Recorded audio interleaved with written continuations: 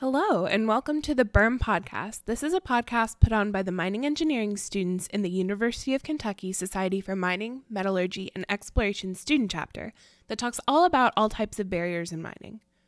We'll cover things like problems we're trying to solve in research, public perception, struggles of entering the industry, and more with students and special guests.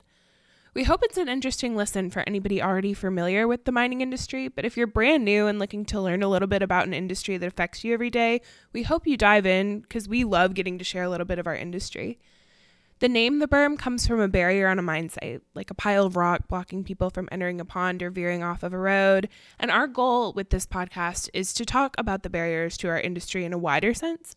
And a big piece of that is the public perception and understanding. So to anybody unfamiliar with mining, thank you for seeking out this information and making it this far. We're so happy you decided to give us a listen.